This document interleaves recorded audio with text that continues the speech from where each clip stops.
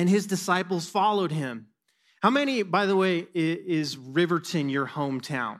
How many of you hometown folks? Awesome. Awesome. The rest of us, we've adopted it. And so let's move on. Verse 2, and on the Sabbath, he began to teach in the synagogue, and many who heard him were astonished, saying, where did this man get these things? What is the wisdom given to him? How are such mighty works done by his hands?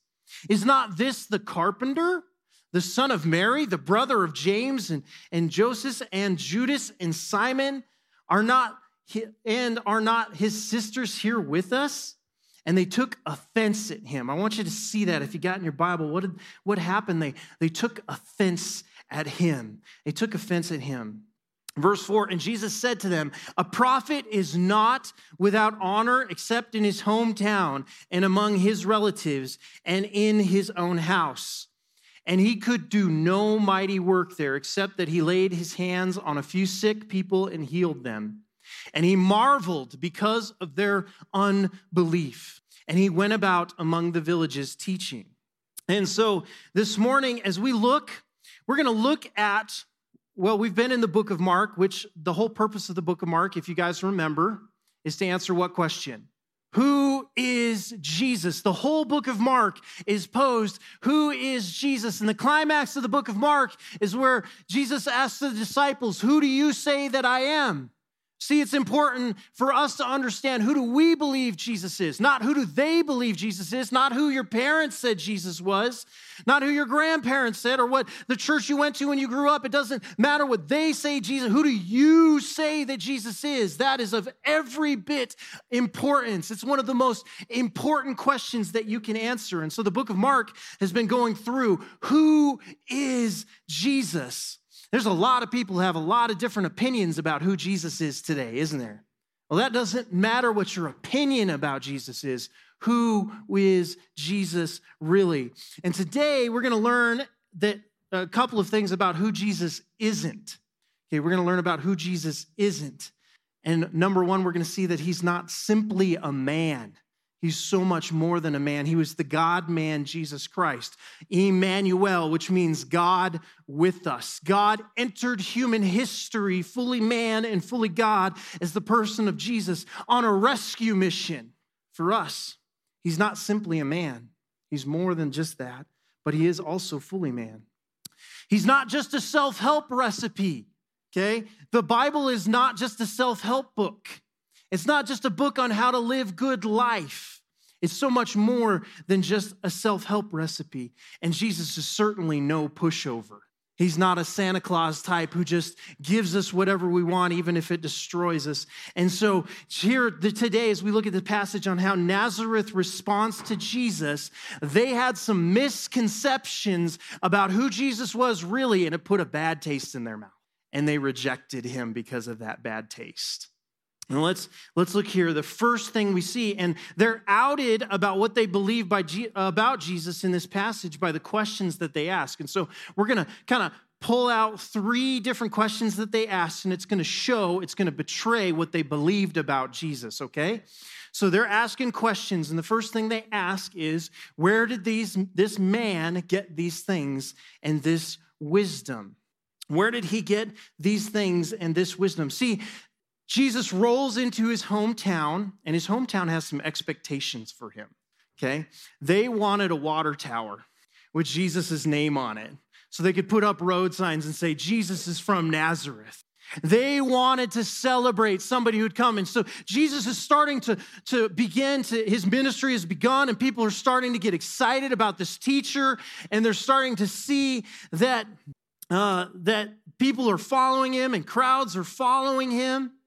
And they wanted a piece of that. They wanted a piece of that excitement. And see, they began, if you look at that beginning passage, so he rolls in and he began to do what?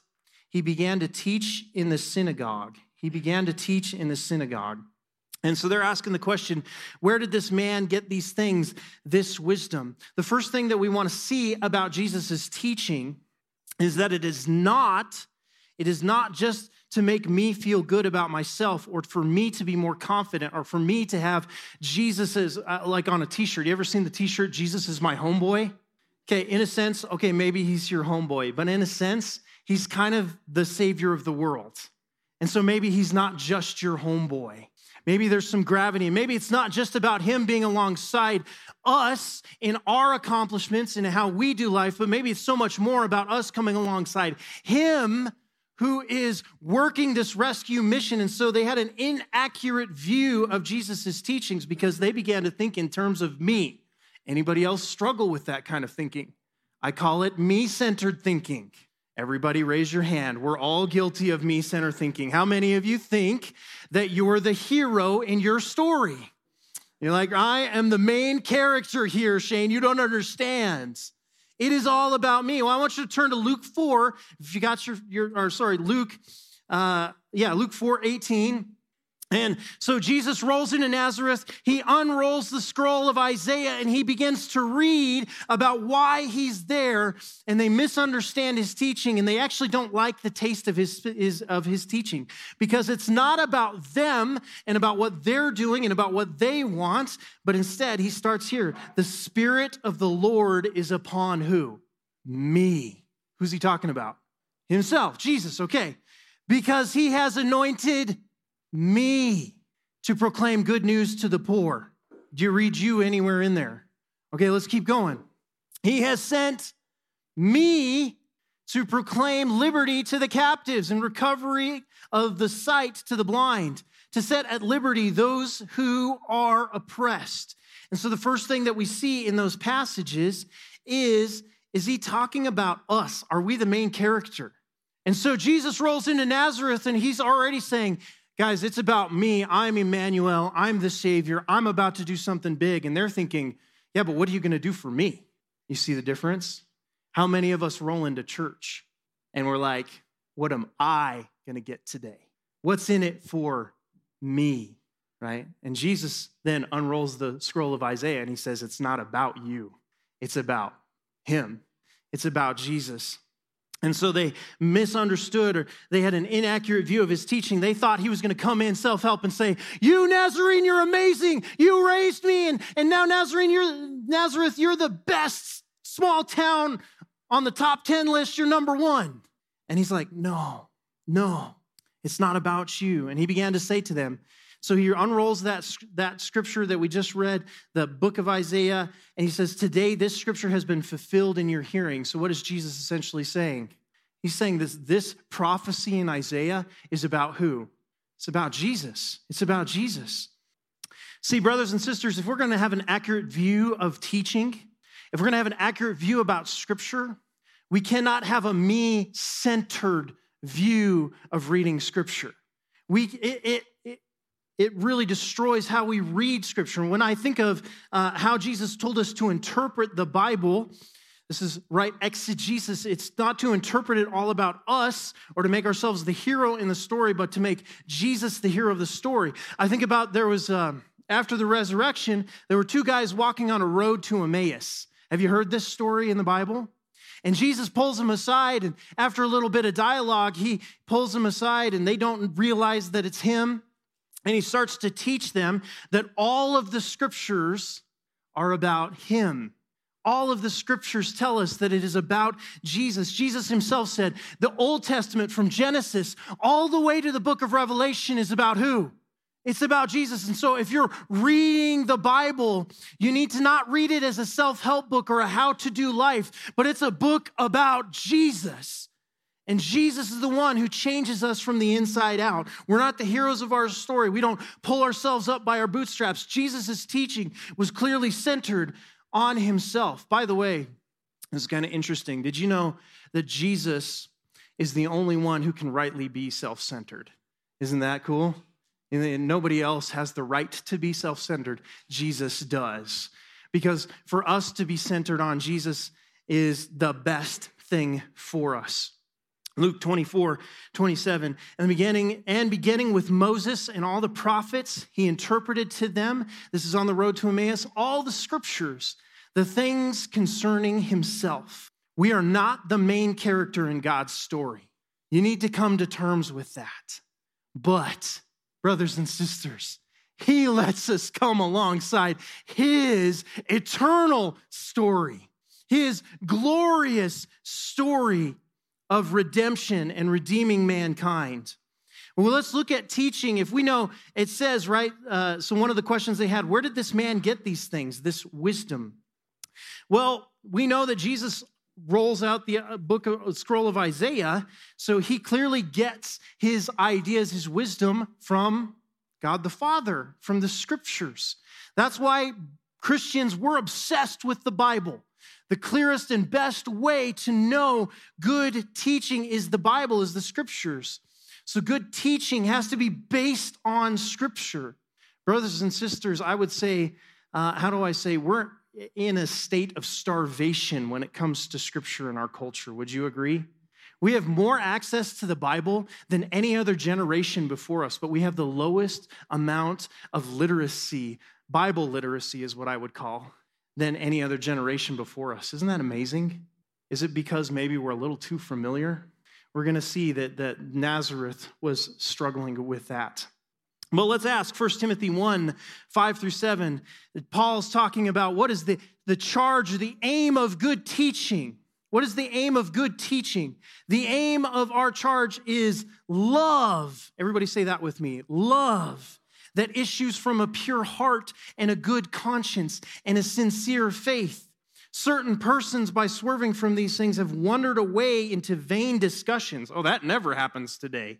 Desiring to be teachers of the law without understanding either of what they are saying or the things about which they make confident assertions. Guys, we live in the YouTube age. You guys can look up some of the most renowned world teachers today. You can also look up some of the catchiest false teachers of today, the most exciting of false teachers today. But I want you to see there in that verse, Paul says that the aim or the charge of our teaching is love that issues from a pure heart and a good conscience and a sincere faith. It's not about sitting in these pews and getting good knowledge. Knowledge is good. But if it doesn't change your life and you spend a lifetime sitting in these pews and sitting under good teaching and it never changes your heart to love, there's a problem and you're wasting your time. Whoa, Pastor, did you just say going to church can be a waste of time? I'm telling you that going to church can be a waste of time if you don't have a right view of teaching and of Scripture. 2 Timothy, again, Paul kind of comes to what is the purpose of Scripture? What is the purpose of good teaching? But as for you, continue in what you have learned and have firmly believed, knowing from whom you learned it and how from childhood you've been acquainted with the sacred things, which are able to make you wise for salvation through faith in Christ Jesus. And here he says, all Scripture is breathed out by God. And here's the purpose for Scripture. Are you ready? It's profitable for teaching, for reproof, for correction. I'm going to pause there.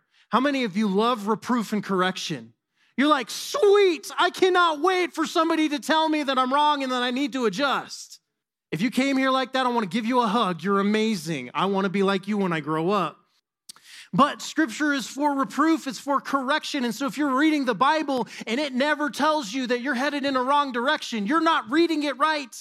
If you sit in on teaching and it never challenges you and you just sit and shake your head and say amen, you're probably not viewing teaching right, and they're probably not reading Scripture then because it's challenging, isn't it?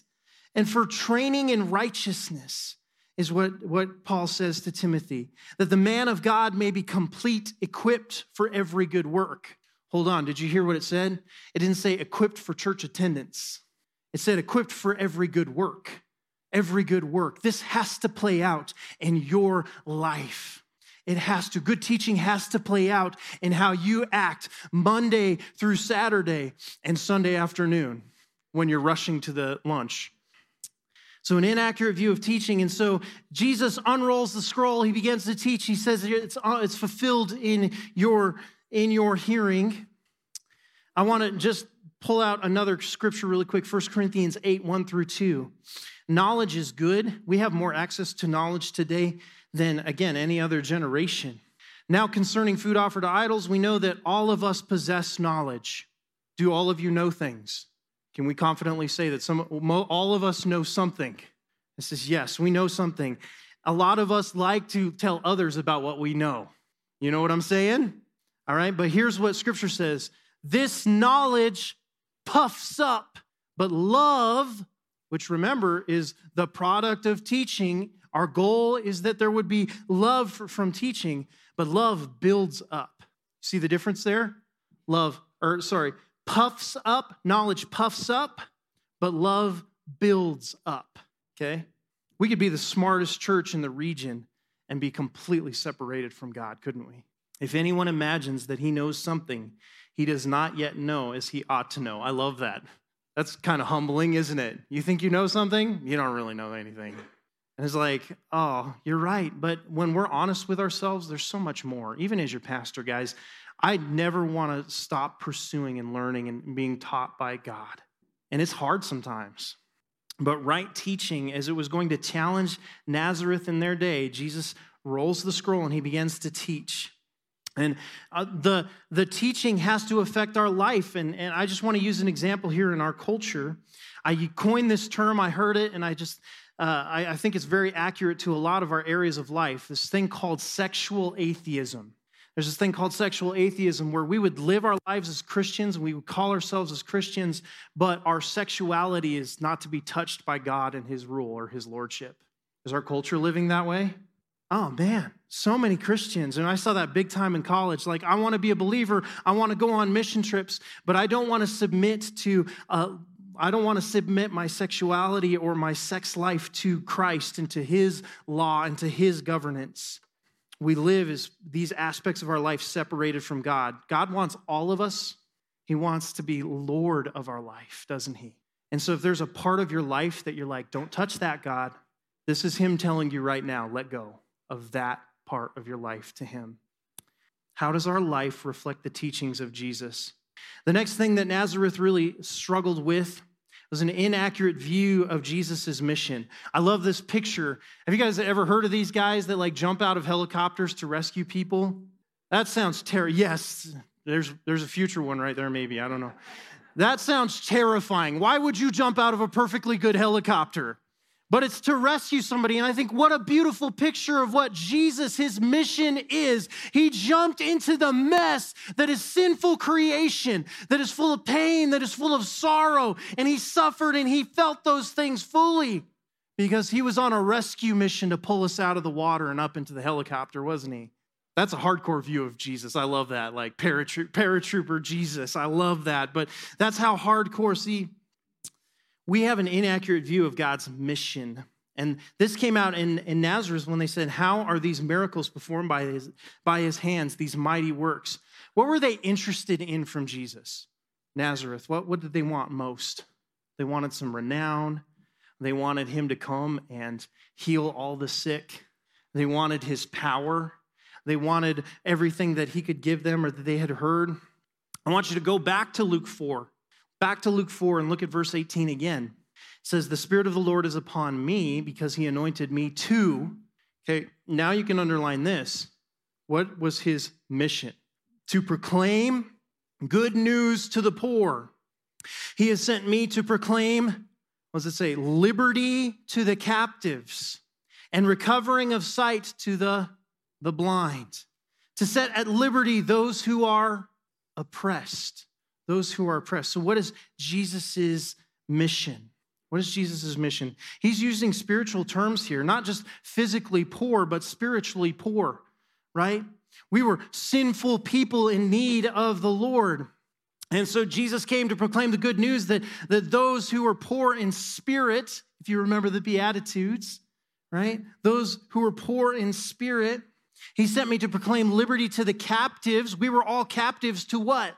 Our own sinful inclinations, weren't we? It's called sin nature. Everybody has it here. If you pinch your flesh really quick, make sure it's still there, right? We all had sinful inclinations. And so Jesus came to proclaim liberty to the captives and recovery of sight to the blind. Are we spiritually blind?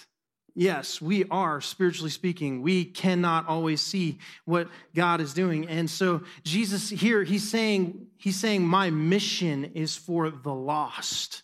And we were once lost, weren't we? If you're here and you're a believer, you're not lost anymore, are you? You've been found, you've been rescued, you've been brought into the fold and into the family. But where is Jesus' heart still? For the lost, for the people who have not heard, for the people who have not seen, and for the people who are still poor in spirit. And so oftentimes, brothers and sisters, we build church on this idea of, man, we need to get better at being together and having good times and good fellowship, and we like to have entertaining moments. Is that Jesus' heart? I don't think it is. I think Jesus' heart is for the lost. The people that are not sitting here today are the heart of Jesus. That's who he is on his mission for. We've been found. Praise the Lord, amen. But if you're a believer here, Jesus' heart is for the lost. That is his mission. And so they wanted to create a club. Nazareth, here's Jesus, and they're like, oh man, we want to create an elite club.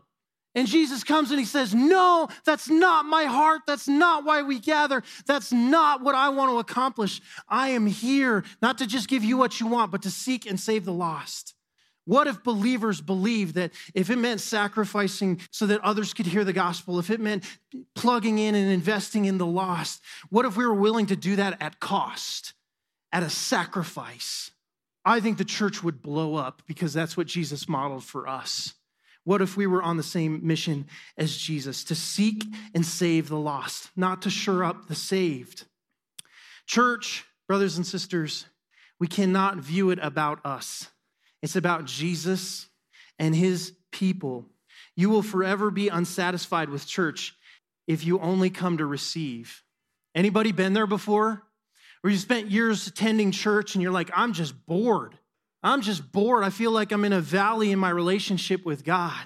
Here's my challenge to you. If you only ever come to receive, you will get bored. It's not satisfying. God created you to receive from him so that you can give, so that you can pour out the good news of the gospel. You can be the witnesses to the whole world about his coming kingdom.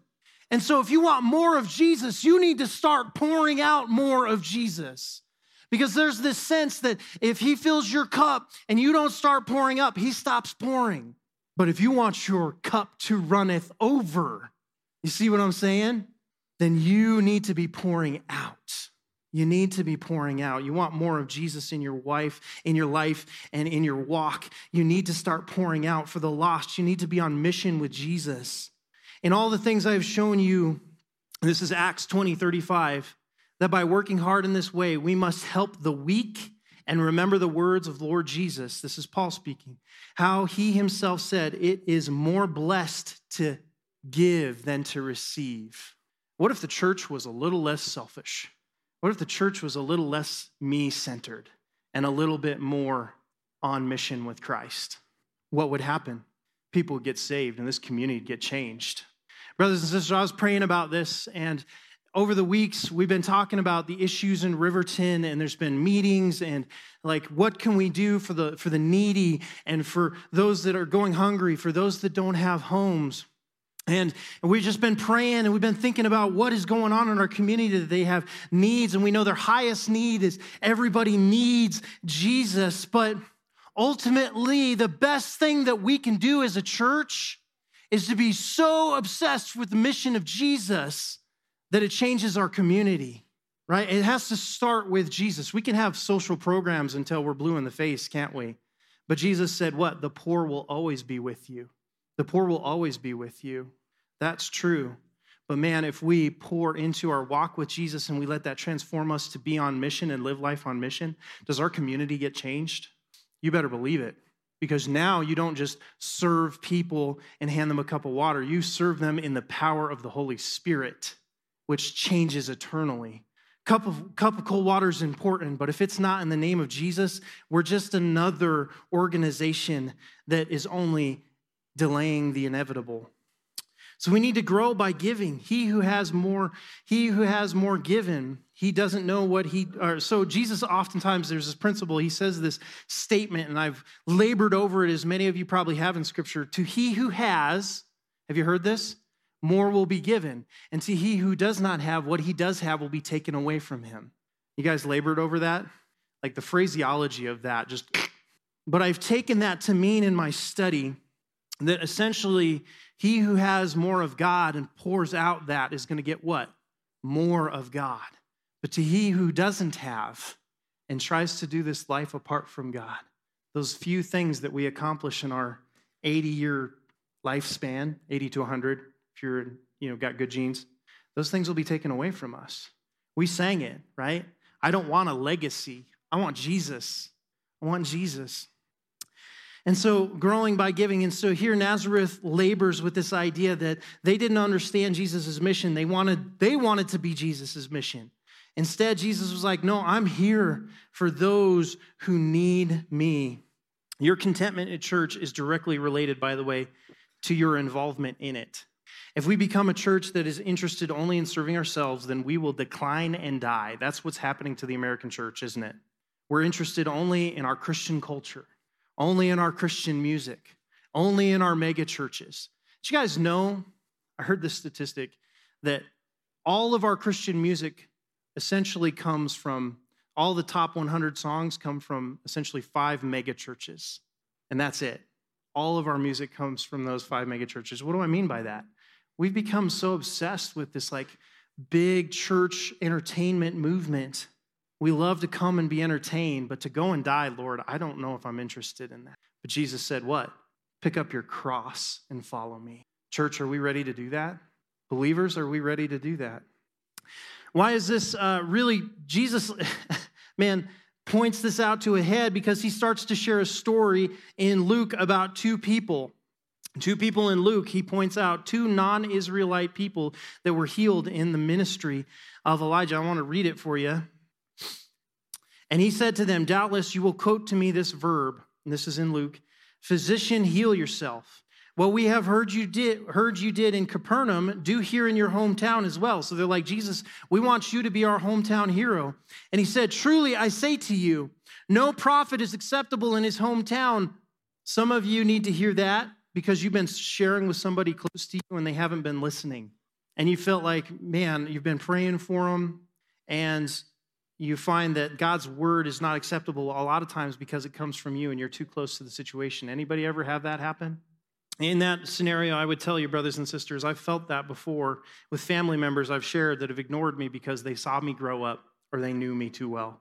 Pray for God to send somebody to them that's not you. That's the best thing that you can do in that situation. That was an aside. And he said, truly, I say to you, no prophet is acceptable in his hometown. But in truth, I tell you, there were many widows in Israel in the days of Elijah. Everybody say Elijah.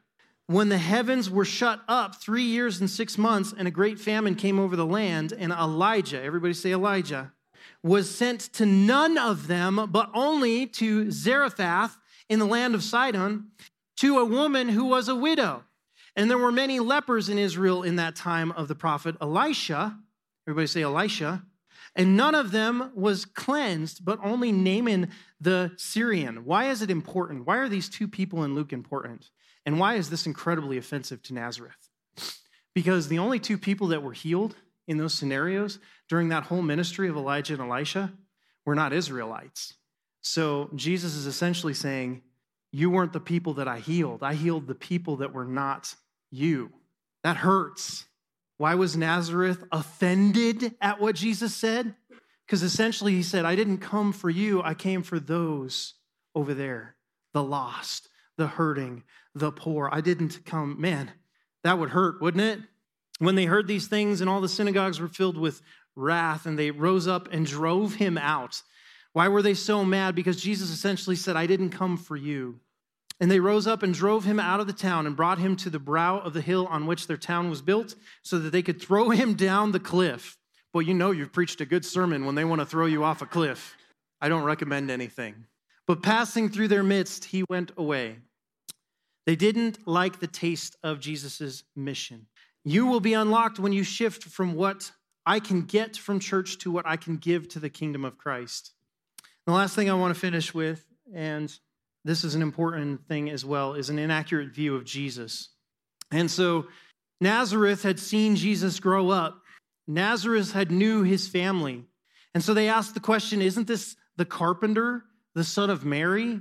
Don't we know his brothers and sisters? Isn't he just a man? Isn't he just a good teacher? Isn't he just one of many religious options out there? Does this sound familiar? See, there were efforts to belittle the importance of Jesus based on what? Their familiarity, their closeness to Jesus. How many of you have grown up in church? How many of you have read the Bible all the way through, front to back, several times? How many of you get to that place of exhaustion where you're just kind of like, I kind of know it all? I'm glad you guys are laughing at that because I'm not there, but I am in danger sometimes of thinking I know it all. Anybody else in that danger? Where you hear the gospel and you're like, oh, I've heard that story about Jesus and the cross. That's old hat. I know about that. You ever shared the gospel with a Christian? I've done this a couple times. Like, I'm just excited to share the gospel with somebody in the community, and I start a conversation, and I begin to share the gospel. They're like, oh, man, I know that. I don't need that. You don't need that? You don't need the gospel? If you're a Christian here, everybody, can we just agree? You need the gospel as much as you possibly can be reminded of the gospel. And if ever it stops glowing with hope, you're in danger of where Nazareth was. You're too familiar with the amazing and unique story of Jesus. It's interesting to me in our culture, the more educated we've become, the more apt to reject Jesus we have become as a culture. And if any of you have done any amount of study over the last 200 years of, I'm going to put quotes here, scholarship on who Jesus is, it's trash. Absolute trash. We began in the 1985 with something called the Jesus Seminar. Have you ever heard of this? In the Jesus Seminar, a bunch of really educated men got together, 50 critical scholars and 100 laymen, and they used beads to vote on what they thought was true about Jesus based on nothing but their opinion. And I wish that I could laugh at that, but that Jesus Seminar has influenced scholarship in the Western church for the last 100 years. And this is where we get men in history like Thomas Jefferson that did what? Took a pen and went through and eliminated in the Bible all of the miraculous and said, here's the real Jesus. And the Jesus Seminar just came and said, this is historical Jesus, didn't do miracles. He was just a good teacher. See, it seems like the more educated we've become, the dumber we've become. We don't even use the education that we have. See, many of these were too familiar with Jesus.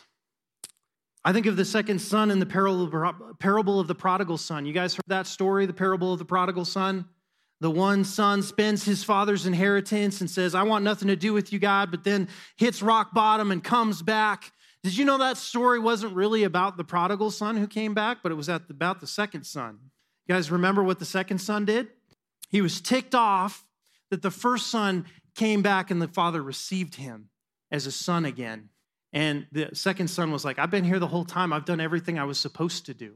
How come you're not celebrating me? Do you see how that applies, church? Nazareth wanted celebrated. His hometown wanted celebrated.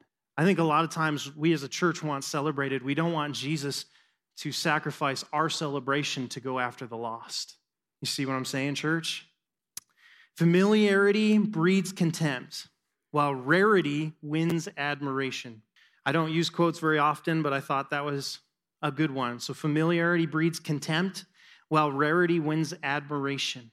When we remember how separated from the Father we truly were under sin, it leads us to admiration, to praise, because it is a unique thing in all existence that we would be saved by a loving God, isn't it? So, what were the consequences to these inaccurate views? Well, Luke tells us they were offended by him and literally tried to throw him off a cliff. Mark tells us in Mark 6:5 that he was unable to do mighty works there, except heal a few. Are we as the Western church there? Sometimes I wonder, are we unable to experience the mighty works of God because we're so focused on self? How many of you, when you're serving Jesus on mission, you've seen God do miraculous things? But when you're living for yourself, it's like there's blinders up and you don't see the mighty works of God. Why are we bored with God? Maybe it's because we're not looking. So what? What does that mean for you? Are you on God's mission or are you on yours? And it's important for us to continually adjust and correct our views of Jesus by reflecting on Scripture. So questions for small groups. Are you on God's mission or are you on a different one? And what's the difference between the two? And how can you keep from getting too complacent in your walk with Jesus? How can you keep from getting too complacent in your walk with Jesus? We're going to have a time of communion, so I'll invite our elders up. I want you to bow your heads and consider these questions. I want you to think on, whose mission are you on? Yeah, elders, go ahead and come on up. Lord Jesus, I pray for my brothers and sisters here. God, would you help us to adjust, to change? We don't want to be people who come here just to receive, but God, we want to be people who come, see you, and are mobilized by you for the lost. God, whatever that looks like, maybe that means jumping in and serving. I pray that now, Holy Spirit, would you reveal to every individual here what it is you want them to do to practice their gifting in this body so that we could be a church of 100% participation. I'm just going to pray the big thing, God. Let it not be the 20-80 thing where 20% of the people are doing 80% of the ministry. But God, I pray, would you mobilize this church in your name, Jesus, 100%, because your body was broken and because your blood was spilt for us. We rejoice at being able to get on your mission. And so, God, I pray that over this church in Jesus' name. Amen. You are dismissed. Brothers and sisters, thank you for being here. If you need to talk to me, if you would like prayer, if you want to talk to some of our elders, they're here to pray with you as well. You have a wonderful week. Go and live on mission.